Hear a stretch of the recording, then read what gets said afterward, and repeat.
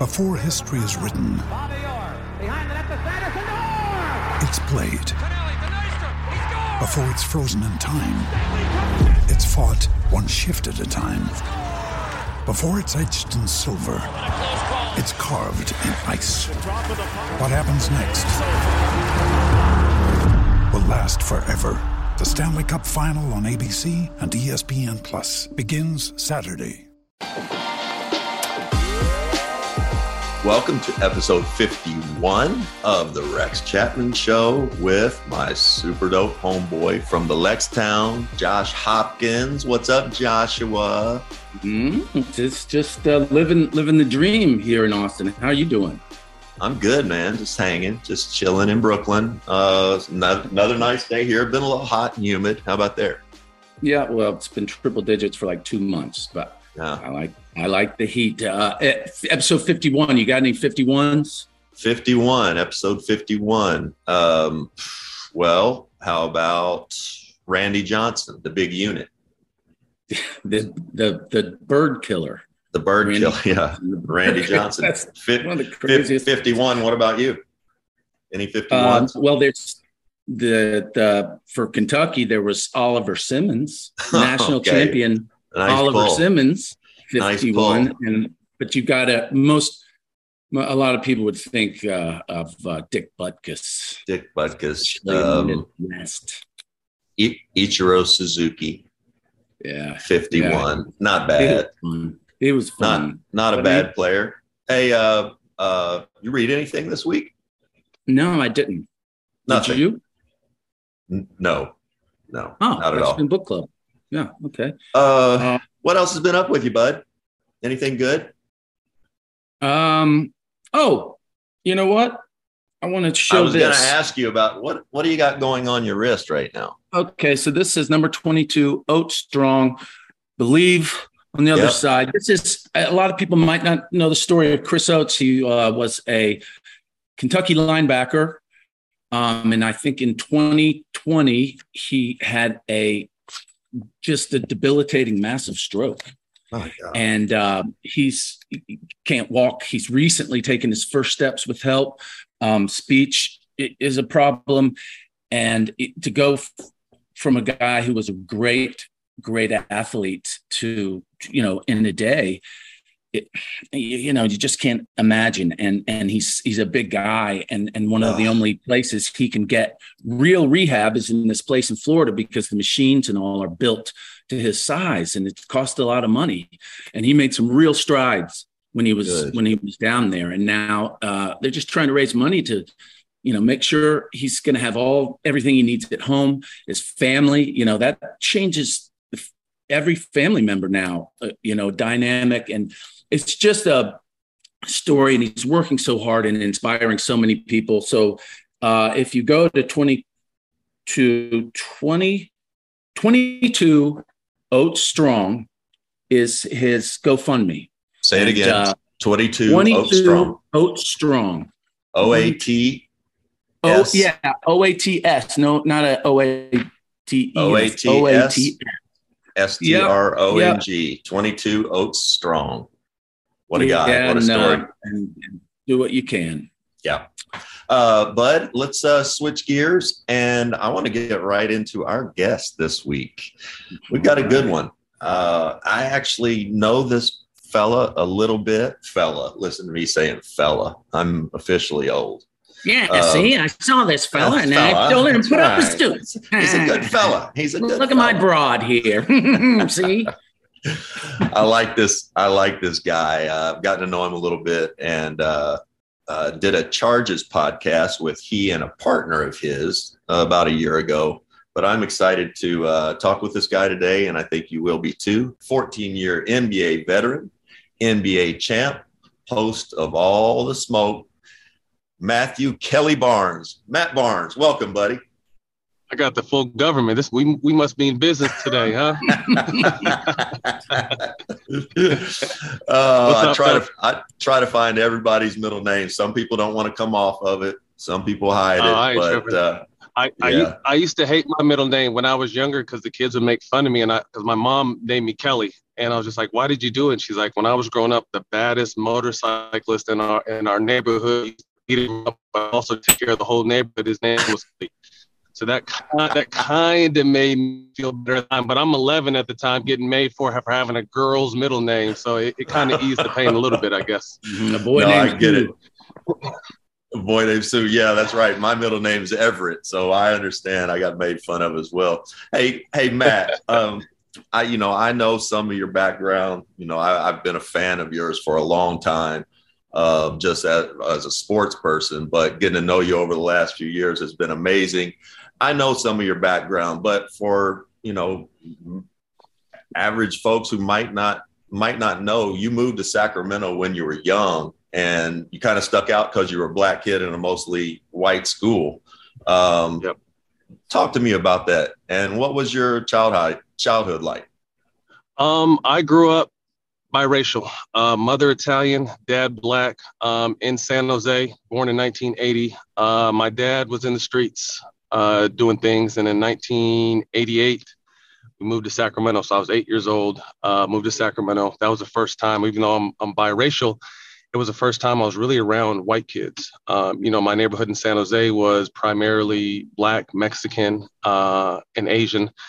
And I moved to Sacramento, and my neighborhood was similar, but my parents always seemed to put me in white schools once we got up there, and I just never really understood why.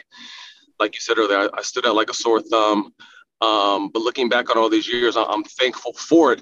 And the reason why I'm thankful for it was because it just taught me how to move in different spaces. Now, that's not to say the second I got there, I faced a whole lot of racism. This is 9 years old, so I'm going into third grade, not understanding why they won't let me play basketball. They won't let me play kickball. They won't let me play football. They won't let me play baseball. And I'm just like these kids won't even give me a chance. And then, through that, some of the kids started calling me nigger. And I was just like, this is like, it as a child, you don't understand the color of your skin makes you different. You just feel like, hey, we're kids, let's play.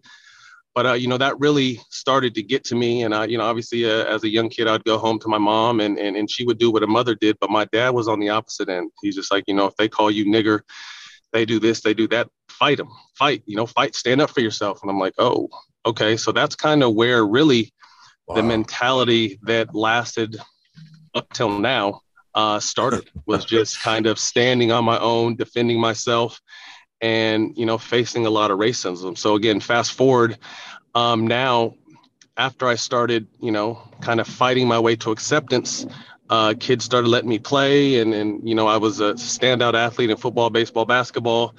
And oddly enough, have friends to this day that started off as people who didn't accept me. Yeah, damn. I think back and I'm trying to think about, your what I always admired about your game. Well, the main thing is that you have as much defensive confidence as most players have offensive confidence. And that's one of the main reasons I love you. But I'm thinking back, and as a young person, you played sports. I'm sure at times getting lost in the sport, some of that anger and stuff had to come out. And did it? And if it did, and when it did, how were those lessons learned? Learning how to dial it down on the football field or basketball court? Well, that was the one thing that really kind of honed me. As most people know, I was a football player first. Senior year, All-American, led the nation in touchdowns, had my option of where I wanted to go to high school. Yeah, so I mean, I chose UCLA in basketball for the longevity, but I always considered myself, Rex, a football player that played in the NBA. I always loved, like you said, to play defense. I love to mix it up because I came from the gridiron, and I just always played really hard. You know what I mean? Basketball, trust me, basketball is very tough, and we all know how hard it is to make it to the NBA and even to college. But football is just a different discipline and a different mentality. Yeah. And if you're slacking it all out there, that's when you really get hurt. So my motor was always full speed ahead. I learned as a receiver, I got to hit the safeties before they hit me. So I asked to, in the second round, I like to shoot more balls up and really show more but I realized that in defense, and it was always something that I'm good at. And luckily, I got in the league in 2002 where you could still play a little bit of defense. So I kind of just realized that, okay, if I get out here and play defense, I'll be able to, work on my game enough to show that I have a little bit of NBA offense. And that was kind of just the approach I took, really until that 2006, 2007 Warriors season. I was really teetering on the fence of possibly not being in the NBA, having NFL workouts lined up just to see it, just in case it didn't happen. But I finally, Don Nelson gave me an opportunity in 2006. And, from there, all I really needed was the confidence of a coach to really give me an opportunity. He did that. And, I feel like that 2006 season, although it was my fourth season going into the NBA, that was kind of really like my first season, really getting an opportunity to do a little bit of everything. And then from there, I was lucky to hang on for another, 10 years, 11 years. Well, I do want to say something because a lot of people will be just listening to this pod, and so there's a little bit going in and out, but it's so on brand. I love it because you're known as a guy that really gives no fucks, and this is our first guest driving during the podcast.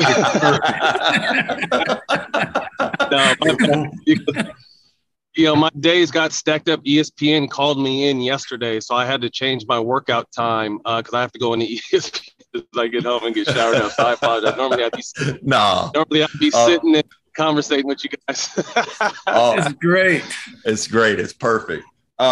Matt, so go back. You're an All-American high school football player. Why did you choose to play basketball instead of football? Was it UCLA tradition, John Wooden, Steve Lavin, or the money UCLA paid you? I didn't start getting later. I really just felt like it was a longevity thing, Rex. At the time, Tony Gonzalez is probably 4 or 5 years older than me, but he's only 6'4". You know what I mean? Yeah. So I just didn't see any 6'8" guys growing across the middle. Obviously, I know my history and guys like Harold Carmichael and then guys that came a little bit after me, Gates, but no one outside of Harold Carmichael was, over 6'4", So I just thought, at the time, 6'8", 215, these strong safeties, these middle linebackers are going to be tearing my ass up. So I just felt like, I felt like, obviously, and when I say this with all due respect, because I know how hard it is to make it in any professional sport, but I wholeheartedly believe that I could have made a splash and an impact in the NFL. I just didn't feel like it would have been as long as the run I had the opportunity to have in the NBA was. Steph Curry's record-breaking three-pointer, Jason Tatum's buzzer-beating alley-oop, Ja Morant's poster dunk. NBA Top Shot is where the greatest moments from NBA history are turned into officially licensed digital collectibles. NBA Top Shot has evolved trading cards by making it easier to buy, sell, and collect by removing the hassle of grading, shoe boxes, and shipping fees. You can buy or sell moments in a few clicks and access them at any time on your phone or computer. Your collection is always at your fingertips. Start collecting Top Shot moments in any way you want. Collect rookie moments from future stars like Evan Mobley and Cade Cunningham. Collect throwback moments from former NBA stars like Shaq and Allen Iverson. Or collect moments from your favorite team to gain access to exclusive perks. Grab your starter pack today, and Top Shot will give you $20 back to start your collection and pick up some of your favorite moments in the marketplace. Go to about.nbatopshot.com/bballnews and get in the game today. When I was finishing up playing as you were in college and just finishing up. And I remember watching you all through your college career, and they'd be like, well, he's probably a second rounder. I don't know, might not get drafted. And I never fucking understood it. I couldn't get it. He's 6'7", he runs, he jumps. He's a football player. He's defensive. I didn't get it. How was that? And there I am on the other end who, a high draft pick and had it, guaranteed contract right away at a young age and all that.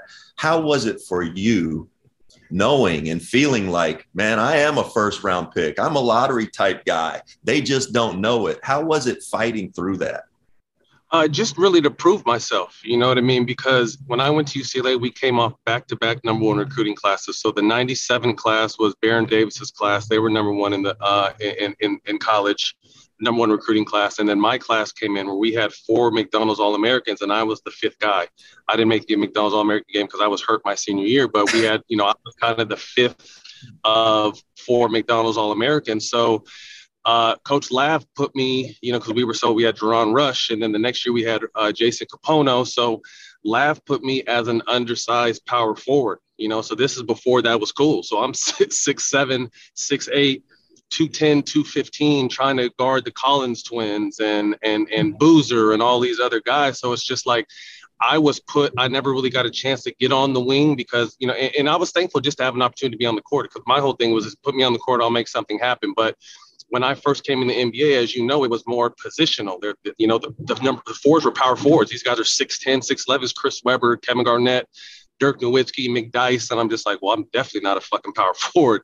So when I came to the league, it was just kind of really finding my footing as a wing, because I hadn't been a wing in 4 years, since high school. So kind of try to really just having to prove myself. Did I feel like I had the talent? Yes, but there were times that I just didn't get the opportunity. So I would start doubting myself, like, do I have the talent? Right. Do I have what it takes? Am I this good?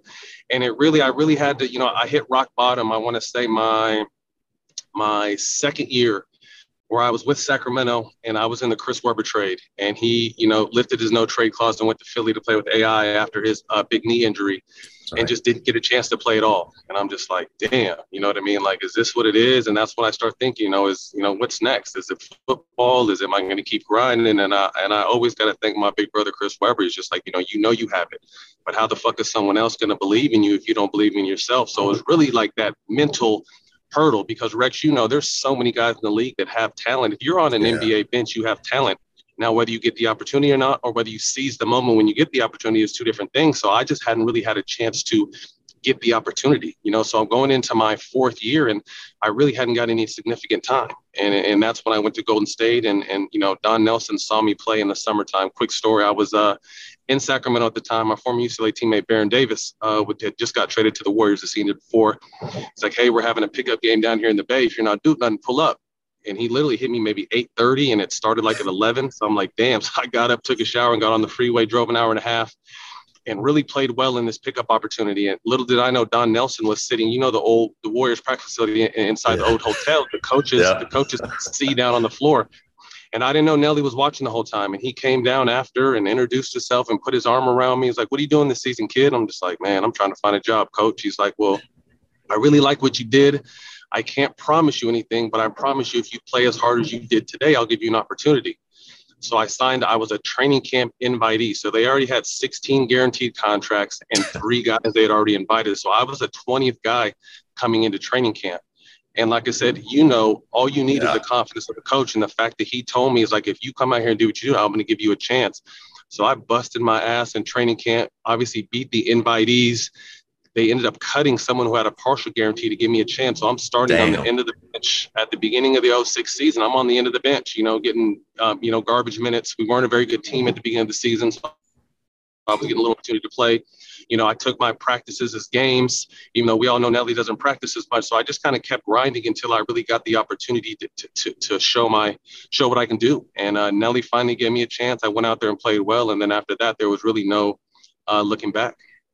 It was amazing for me to watch, and that's where I think I credit you the most. Guys bounce around from team to team. And maybe you say you started as the 12th guy. Every team you ever played on, it didn't matter if you came off, waivers or whatever it was, you within days were in the rotation, maybe even starting. Starting or six man. So it was undeniable that you played the game the right way. It was undeniable that you had you could be thrown into a game and guard anybody right away, pretty much. Do you ever think about, Matt, today's game, 6'7", your size, what you would have, because again, we had Jerry Stackhouse on a while back, and Jerry basically played kind of inside in college for a lot of college. Can you imagine, today's game and how guys are trained like your kids are now, knowing, you're going to have the size 6'7", 6'8", what, you could have been doing. You'd have been shooting threes, Right. early, right? A lot early. I was the first person in NBA history. I think it was my first 4 years. I only made 10 threes. Wow. And then that 5th year when I started playing, I made over 110. So I was the first person to ever have that kind of, because I got the opportunity. But I mean, to your point, today's game, and that's what when I coach my kids, it's all about versatility. You know what I mean? Everyone is big, and everyone's got to be able to do everything. So again, in college, I was an undersized power forward, but in today's league, I could be a stretch. It would be more of a stretch 4, or even thrown at the 5 sometimes. So the game is obviously evolved, because to me, I just feel like, and I say this with all due respect, it's just more of a glorified pickup game. When we first came in the game, or as you were playing and as you were leaving, the ball went inside out. The big had to touch the ball before you got any kind of perimeter shots or anything else going in the game. Now there's bigs that, I could probably name 3 or 4 bigs that can even make a move, with their back to the basket. So the game has changed so much, and it really fit those tweeners, those in-between guys that could play 2, 3, 4. So, it's dope to see, but that's what I really preach to our kids these days, because obviously, I want to be this, I want to be that. And I just try to teach our kids, first of all, the mental is the real grind, but it's going to be positionless. I feel like in the next handful of years, it's going to be guys that can do a little bit of everything. You got to be very skilled these days. It's not so much about strength or height anymore. Now it's more about skill set, and ability. And, where I feel the game lacks today is because obviously I feel like these kids are more skilled than they've ever been. I feel like they lack basketball IQ, because it's so much one-on-one ball handling, me, instead of understanding how to work off the ball, how to set a screen and flare, how to set a screen and dive, how to play off the ball. So that's really the kind of stuff I try to instill in, my kids team that I coach, my 13U team, is just kind of keeping your basketball IQ sharp and understanding how to play in space and play through concept, because again, kids are super skilled. They just lack that. To me, the basketball IQ, some of them do. There's, obviously some very heady players out there. I think for the most part, if a guy doesn't have the ball in his hands today, he doesn't know what the fuck to do on the court. I went through. My son's 30 now, but I went through, the AAU stuff with him, and the different teams and programs and all that stuff. It was super enlightening, because when I came up, AAU was just starting. I might play 2 weeks in the summer of AAU, and that was what it was. And then you're back with your high school team. I guess, what are your thoughts on AAU? And as a dad, are you able to enjoy it at all? Well, coming up, AAU was for the best players. Not everyone can play AAU when we were coming up. Right. Now, everyone plays AAU, so it's so watered down. Like, if a kid is not good enough anymore, he either jumps teams or his dad starts a team, and here goes a whole new Yeah. So AAU to me has been watered down a little bit, but then I also know just the dirty side of, these kids. Again, my kids are 13 years old, and they're being offered shoes, and shoes are everything right now. If you get some shoes, I'll go get some shoes. So the process is just kind of just so up and down, in between, and dirty, that I just really felt like, as a father, once I retired in 17, I always wanted to coach my boys anyway, but particularly in this basketball space, because it is nasty, So we have a 13U team now. I started coaching them in 2017, so they were 8 or 9 years old, and we've climbed in that process. I started coaching them. I was like, I told the parents, like, hey, we can have a really fun team that, the parents get together and barbecue and drink, and kids play, these weekend tournaments, or we can try to go after the number 1 team in the country. And obviously the parents and the kids, we want to be number 1. So understanding what that meant, unfortunately we had 10 kids at the time. We still have 4 kids from that original team, but in the meantime, we've picked up 6 kids, and, we peaked at number 2 about 2 weeks ago, but lost in this big tournament. So I think we'll finish the season, top 3 or 4 in the country. But when I ask, do I enjoy it? I enjoy it from a standpoint of, I love seeing my kids and these other kids, because I look at them as my children, just kind of understanding and see them kind of the light bulb coming on. And to me, I tell them, I'm so busy, I don't have time to teach your kids skill sets. And to be honest with you, they probably have better skill sets than me, because the game is so tame. But I can teach them the mental aspect and the grind, because my 15 years was not, it wasn't a walk in the park. It wasn't guaranteed money until my 6th year. It wasn't the security that a lot of you think once you get to the NBA you have. So to me, my whole approach, like I said earlier, is just that mental grind, and understand it's a marathon, not a sprint. So I try to prepare my kids mentally, and that's the side I enjoy. But as far as weekend tournaments, I was gone the entire month of July, and 3 of those 4 weeks was AAU, from Atlanta to DC to Dallas to just game after game after game. And it really starts to wear on me, because it's just like, man, I'm coaching these kids, and then I'm one of the only parents here. So now I got to worry about 10, 13-year-old boys, what they're doing at night. And it's just like, it's fun because I'm with my kids and I'm sharing that experience. But to be honest with you, that is just a mental, it buries you sometimes, so I really have to take time for myself and kind of regather and understand, we're doing this for the kids, and that's why we're out here. I'm interested to know, because you said you kind of inferred that your edge that you're known for, that really, I think, made you really stick out, is your talent, but your mental edge and toughness. But you sort of inferred that it was learned, like your father told you, and then you did that. But there has to be some amount of innate toughness. But your environment made you tough. Your kids, do they have that edge? They grew up totally different than you. Yeah, right. And I think that's the goal. And that's the thing that my ex-wife and I have always tried to understand, that obviously I busted my ass so my kids didn't have to grow up the way I did. You know what I mean? But at the same time, as you just stated, my upbringing gave me the chip on my shoulder, gave me the edge I felt like I needed to be able to make have a long run in the NBA.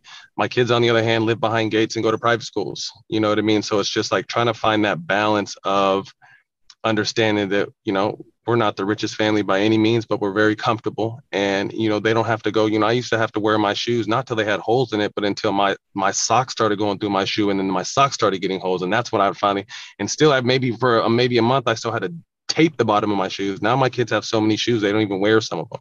You know what I mean? So we try to make sure we give back as much as we can. I take my kids to underprivileged areas to give back and understand that, you're very lucky to be in the situation you're in.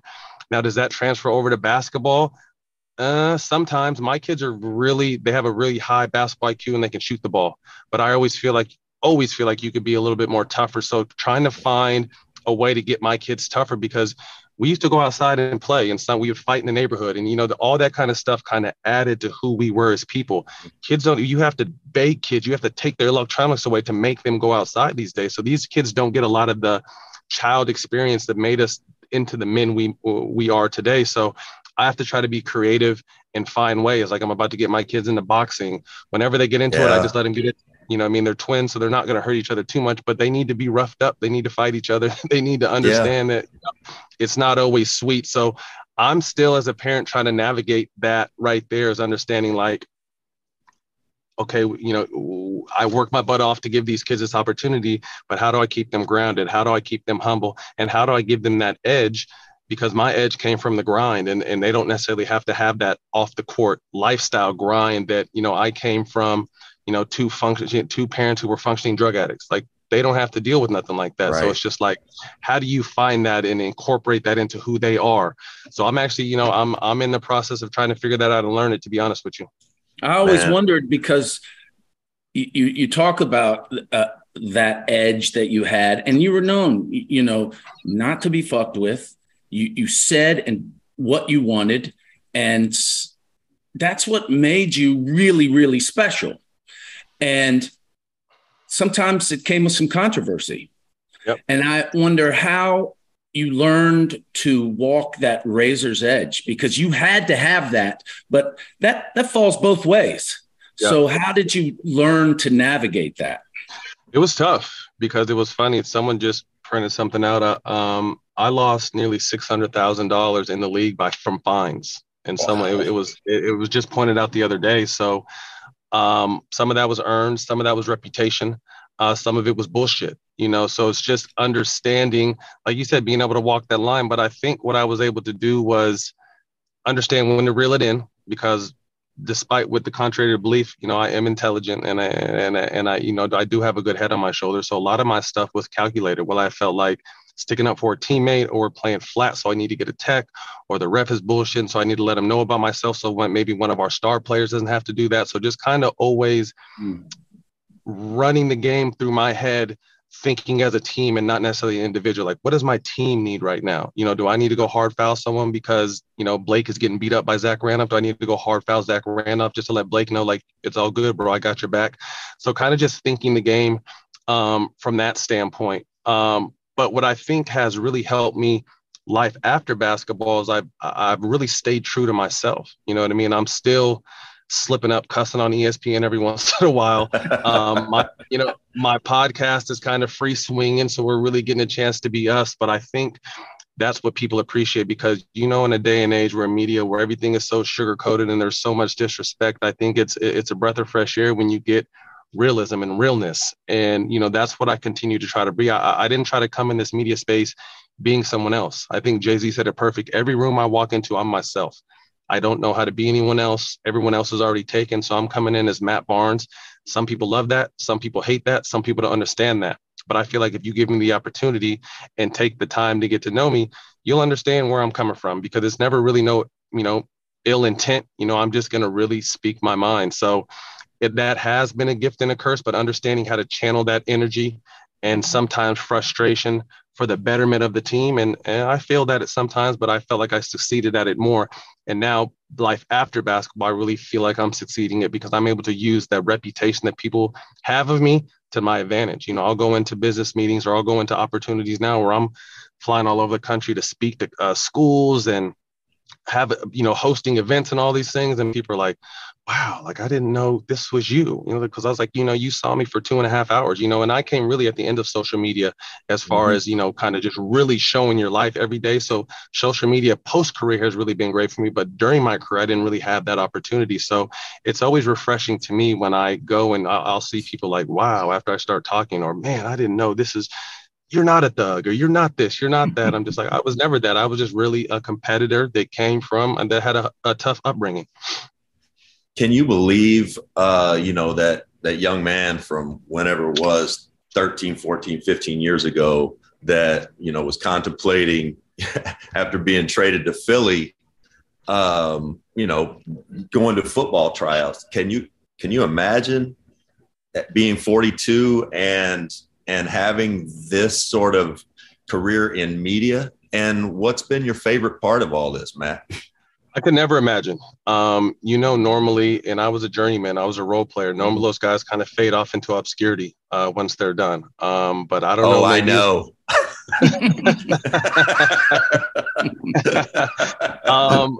But I just think, again, like I just said, I think me being me, you know what I mean? I think people kind of wanted to hear what I had to say once they find out I could do more than fight, so to speak.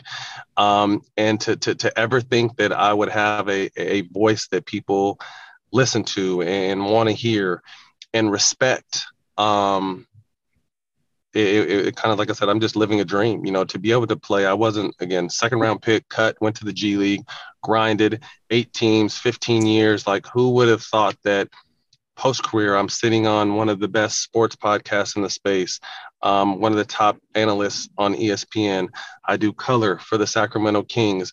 I just signed a deal with the NBPA to create content for the Players Association. So I'm just thinking, like, normally the stuff that's happened to me only happens to guys that were multiple time All-Stars and household names. So, I never go by a day without really just being thankful for all the opportunities and people to really give me a chance, because, again, sometimes you don't get that chance. You retire and, people love you for who you were, or people are like, well, that guy was an asshole on the court, so let's, forget him. Mm-hmm. So just really thankful for everyone who's really given me an opportunity to be able to show who I am as a person and explain that, that dog you see out on the court was just a competitor that loved playing football, was lucky enough to play basketball, and made a career out of it.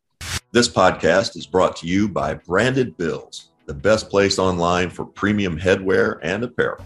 Branded Bills has hundreds of designs available, including our popular state collection, where you can show your pride with hats, shirts, hoodies, and more for all 50 states.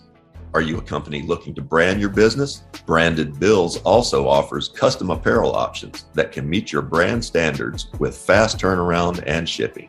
To shop or learn more, visit brandedbills.com today. I'm going to let you get out of here before long, but I want to talk about the Lakers in a second. But real quick, you kind of triggered a memory for me, and it was when you're talking about your kids and them being young right now, 13. And we all raise our kids to be respectful, yes sir, no sir, open the door for others, all of that stuff. And I don't think most people understand that that's fine and well in maybe even up through high school. You can't play sports that way. You can't be friendly like that. And that's, I think, for a lot of us growing up the way that I did, as a kid in the middle class in the Midwest, I didn't grow up like you did. I had friends that did. So I got that perspective. But I also knew I had to fight for what I had out there. And I'll never forget. But also, I was a nice kid. I would help you up off the court. I did that until probably I got in the NBA. If I knocked you over, I'd help you up, and most people think that's what you're supposed to do. And as a person, you are. But I'll never forget talking to Del Curry. Stephen was at Davidson and Seth was in high school. And Stephen had just started to kind of blow up, and I hadn't seen Seth play yet. And I said, "Tell me about Seth." He said, "Oh, he's tough. I wish Stephen was as tough as Seth." And now we both know Stephen he's a killer on the basketball floor. Nicest guy you've ever met. Right. But at that point in time, even Dell, for one of the greatest players in the world he was talking about, didn't know, just how tough Stephen was if he got pushed. He knew Seth had it, and guess what? Seth had to have it, right? Right. So anytime you're talking to your kids about it, please let them know. And this not only goes for Stephen and Seth, it goes for Harvey Grant's kids, who I came up with, watched them be born, and Tim Hardaway's son, who they were babies when we were growing up, and they didn't grow up like, Harvey and like Tim did. So, watching the guys that you've played with can be an awfully good barometer sometimes. Yeah. All right. Go ahead. No, I was just saying, getting an opportunity to get thrown in the fire. I think that's what a lot of these kids need. And obviously we all know that, this AAU system, everyone is so pampered. You know what I mean? Again, Dame Lillard just spoke to this the other day. If I'm not playing, I want to be traded. If I'm not this, if I'm sitting on the bench, there's so many opportunities and avenues that when adversity hit, you can run from. That's the one thing I try to teach my kids, obviously, because I'm the head coach, I can very easily start both my twins, run every play for them, but I feel like I'd be setting them up for failure. So one twin starts, one doesn't. The one that comes off the bench is probably one of the best shooters in the country, hit 10 threes just, last quarter in Atlanta. But to me, sometimes he shies away from the big, I can tell when Carter's nervous. I'm just like, bro, get out of your head. Yeah. You're one of the best, you know what I mean? So to me, it's getting thrown in the fire and going through those bumps and bruises and facing adversity. You know what I mean? I can't imagine how hard it is to have your dad as a former NBA player. He's coaching your team, right? But you're coming off the bench. You know what I mean? And to me, I'm setting these kids up because I'm not always going to be able to be their coach. So I'm not just going to hand you the playbook. I'm not just going to run every play for you. You have to earn every minute. And sometimes when guys are hurt or not playing well, I'll throw the other twin in the starting lineup now because he understands damn, okay, I've been grinding off the bench. I can't wait to start. But sometimes they think it's supposed to be handed to them. So to me, it's really throwing them in that the fire, making them face that adversity. Don't let them run from the grind. Face that grind and get yourself better, because that's the only way, to me, you're ever going to have a chance. Before we go, I really want to hear what you think about today's stuff Rex wants to ask you, but I apologize for asking this question because I'm sure you've talked about it ad nauseum, but man, that Kobe moment where you put the ball right in his face. I've watched it 100 times. He didn't even blink and he just stands there. That's like real life Fonzie shit. I've never seen it. What can you talk us through that real quick and what went through your head? Let me back up, because I came to UCLA in 98. Kobe came to LA in 96. And as everyone knows, the start of his career didn't really get off to what everyone thought it was supposed to be or what he thought it was supposed to be. So he was always on our campus. Kobe was walking. You would thought he was a student at UCLA, hanging out, eating, playing pickup games, working out. So I always got a chance to just see him, not necessarily befriend him yet, but just always see him. He would come back into Poly after we'd be done working out and go through his whole workout and be like, holy shit, this is the next level. That's who I'm going to have to guard. So there was kind of always an admiration because I would see his grind. So fast forward, we were just very competitive, always a mutual respect. Every time we played each other, I just looked forward to Kobe was that guy. I missed MJ by 1 year, so Kobe was that guy for my generation. So coming to that Orlando Magic Lakers situation, Orlando had just played the Lakers in the finals the year before. We're number one or number two in the East. They're number one in the West. End of March, we're heading towards the playoffs again. So this is kind of just more than just a ABC Saturday regular season game. Like we're thinking, okay, we're going to see these dudes in the finals in 2 months. So let's go. And Rex, you can contest to this. Kobe, obviously one of the most skilled players we've ever seen, but he also wants to mentally fuck you up. So he's going to do the little shit that he's allowed to do. He's going to grab you. He's going to elbow you. He's going to hit you in your sternum. He's going to hit you in the back when the refs aren't looking.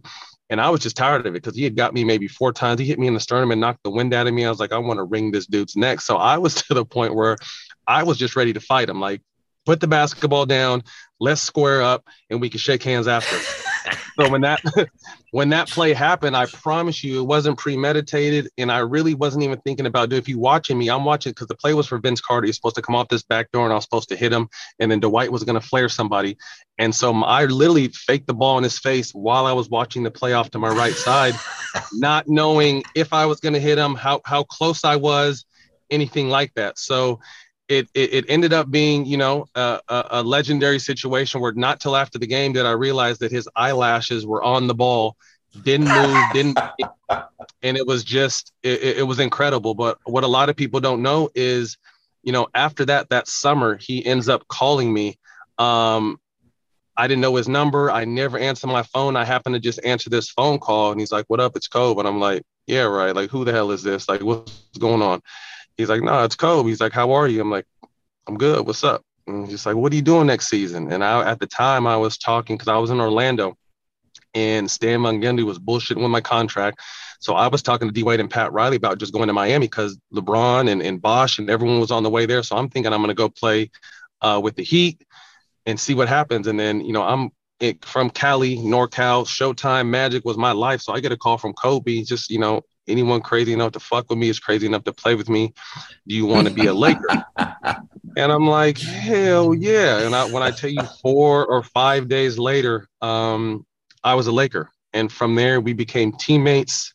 And then from there, we became brothers. Obviously, if you guys, when you get done, go look at my Instagram. I literally just posted some. Kobe was just so dope to my kids. When I came to the Lakers in 2010, 11. So the boys were like 3 or 4. And he was Uncle Kobe from the beginning. Every single shoe that he got, he sent him. So I just made a post yesterday because I was going through something came up on my memories. Kobe's last shoe release, he sent the boys' entire team shoes.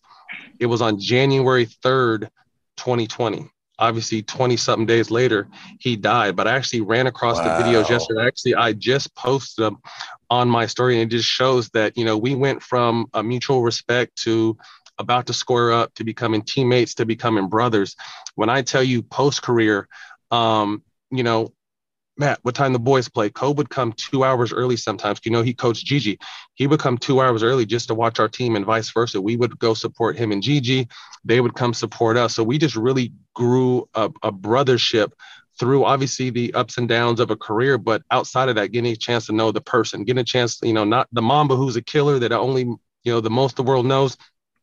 I got a chance to meet Kobe, the person, and talk business and talk life and go to dinner and hang out and do a lot of wild shit that a lot of people didn't get to do with him. So, I'm always really fond of that relationship because it came about through, a ball fake that ended up, he's like, man, if this dude's crazy enough to ball fake me, I need that on my team. And, from there, we became brothers. So obviously cut down too short, but it was just always a relationship that I'll really cherish because getting a chance to see the real him is nothing like people thought who he was as a person. It's great. I'm trying to go back and you made a great, I think a really poignant point when you started talking about him. He came to LA in 96, 97-ish, I guess. And you came to UCLA, a year later? 2 years, 98. 2 years later. So you guys are going to be essentially the same age, correct? Mm-hmm. Yep. And when Kobe came in the league, he didn't have success right away. In fact, He wouldn't, like I did. I didn't know how to play when I came in at 19. I've had a couple years of of college, he didn't know what he was doing. He went through all kinds of hell those first couple of years. Older guys didn't like him much. Younger guys didn't like him much. He didn't have any friends around, right? And imagine if that's the only interaction you'd have had with him was watching him at UCLA, and you would have never known. And that's the most beautiful part, I think, about our business and our basketball fraternity, is getting to know one another. You might have played against one another, you might not have, but getting to know that your peers who you didn't play with, getting to know them as people is super, super rewarding. Well, I mean, I was lucky enough to really see the entire journey. You know what I mean? Yeah. I got to see the journey. I got to see when he broke his right hand and he would come do left-handed workouts the entire time. And the next season, everyone calls, he's coming back shooting left hand. Like, what the fuck is this dude doing? But when I tell you, he would do entire workouts like he was a left-handed dude, pull up threes, transition threes, working out the pick and roll left-handed because he has a cast on his right hand and he would just use the cast as a guide and shoot left hand. I'm like, this dude's psycho. Like, what the hell is he doing right now? You know what I mean? So to be able to see his journey to greatness, and like you said, he wasn't liked, and I think deep down it bothered him, because I remember fortunate enough to have his last interview, and we were talking about the media and how they betray people, and he's like, I was just like, how do you feel your whole career they kind of beat you up? And he's like, I heard everything, and that shit hurt. You know what I mean? So imagine coming from your teammates. I remember one story where they said Kobe used to go on the bus with headphones on, but he wouldn't have the volume on just so he can hear who was talking shit about him. You know what I mean? Like, it was a real grind, and Shaq was the man at the alpha at that time. And he saw the talent in Kobe. And I think that's why he got, maybe instead of embracing that, he's like, well, man, this little motherfucker's coming. Let me put him through the ringer real quick. You know what I mean? So he really had to endure a lot. Like, they stopped bringing alcohol in the locker room because of Kobe. So then people were mad about that. So there's so many different things that happened to him along the journey that made him that killer. Yeah. You know what I mean? But I was fortunate enough to see that side, but I was able to break that wall down and see the person and talk about how that kind of stuff made him feel. And I just really feel honored that he trusted me enough, one, to just let me in, but then two, to talk to me so candidly and really tell a side of him that not everyone got a chance to see. Beautiful. Matt, what's your favorite book? Oh, sorry. No. Favorite movie. My favorite book right now is I'm reading the Will Smith bio, and I really like it because I just like kind of reading biographies about people and how they came up, and just obviously people who have achieved greatness. Yep. Favorite movie. I like to laugh because, things haven't always been laughable. So I like to laugh. So I'd probably say favorite movie is maybe like Chris Tucker's Money Talks, him and Charlie Sheen, late 90s. Yeah. Wow. Nice. That's a first. That's a great What about front row center to see anyone perform or speak, artist, dead or alive? I'd take two. I would take Tupac and Michael Jackson. Tupac was my favorite human, and then Michael Jackson. We all grew up. We all thought we were Michael Jackson at one point in the 80s. So that would be those two people. Great. Matty Barnes, can't thank you enough, brother. Much love. Come back and do this again, okay? Man, thanks for having me, fellas. You guys have a great day. You too. Appreciate you. Later, bro. Have a good one, folks. From his car, the whole thing. That's how you do it. He's on his grind. That was awesome. On brand. How great is Matt Barnes? Man, the thing I come away with that is I bet a lot of people, if you asked who was your favorite teammate, it would be him. The way he took, first of all, he was like a utility player. UCLA, He plays out of position. That's not good for his stock for the NBA, but he does it for 4 years. Then he comes to the NBA, has to change up. Every team demanded different things out of him. And then you hear him talk about that. Well, a lot of it, was premeditated. I thought, well, I need to go knock the shit out of this guy because he's not going to shit out of my guy. Like, he's thinking, chess versus checkers. He's ahead mentally, where you thought, man, this guy's kind of a mental case, when actually he's playing chess. When you see a guy, we're growing up where we grew up, or anybody thinking back to the time you're 13 or 14 and you see the other team warming up on the other end. And if I saw Matt Barnes warming up on the other end, I go, oh man, I hope that guy's not tough, or he doesn't know what he's doing, or doesn't like to play basketball. Matt Barnes was the guy. That guy wasn't. He was the guy you did not want to play against on the other end of the court. And you found that out the second that you squared off. You realized, oh, no, this is serious. I can't mess around out here. I have to play hard now. Mm-hmm. Matt Barnes was that guy. He was trying to earn his keep. And that I probably said it too much, but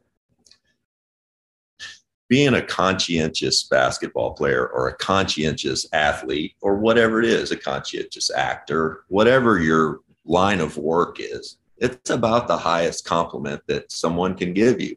And when I go watch guys play, whether it's high school or college or whatever, I get very put off by guys that aren't conscientious, don't know what the score of the game is, don't know what defense we're in, just came out of a timeout, asking his coach again, how do we do this? What are we doing?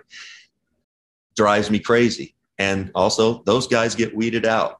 That's why Matt Barnes stuck around. The one thing I didn't get to ask him is that I wonder, because I was the opposite, like I had all the offensive confidence in the world, every game I ever played in, probably. My defense had to catch up over, in high school or in college, I was playing catch up. By the time I got to the NBA, I'm still playing catch up. And then at some point, I could start going out and guarding others with the kind of same confidence I had as an offensive player. And that takes time. I wonder if Matt ever truly felt like his offense caught up to his defense. Yeah, it's interesting about his three-point shooting. He said that stat 10 in his first 4 years or something. And then amazing. I know he hit like 7 or 8 when he was at Golden State. Had the record there for a second. Like, I mean, think about that. Didn't shoot him in college, and where I was supposed to have been a three-point shooter. I think like my rookie year, I made 60. Amazing. On like 33%, like just not even a shooter. Crazy. Wow. What a good dude. To ask him about that Kobe. I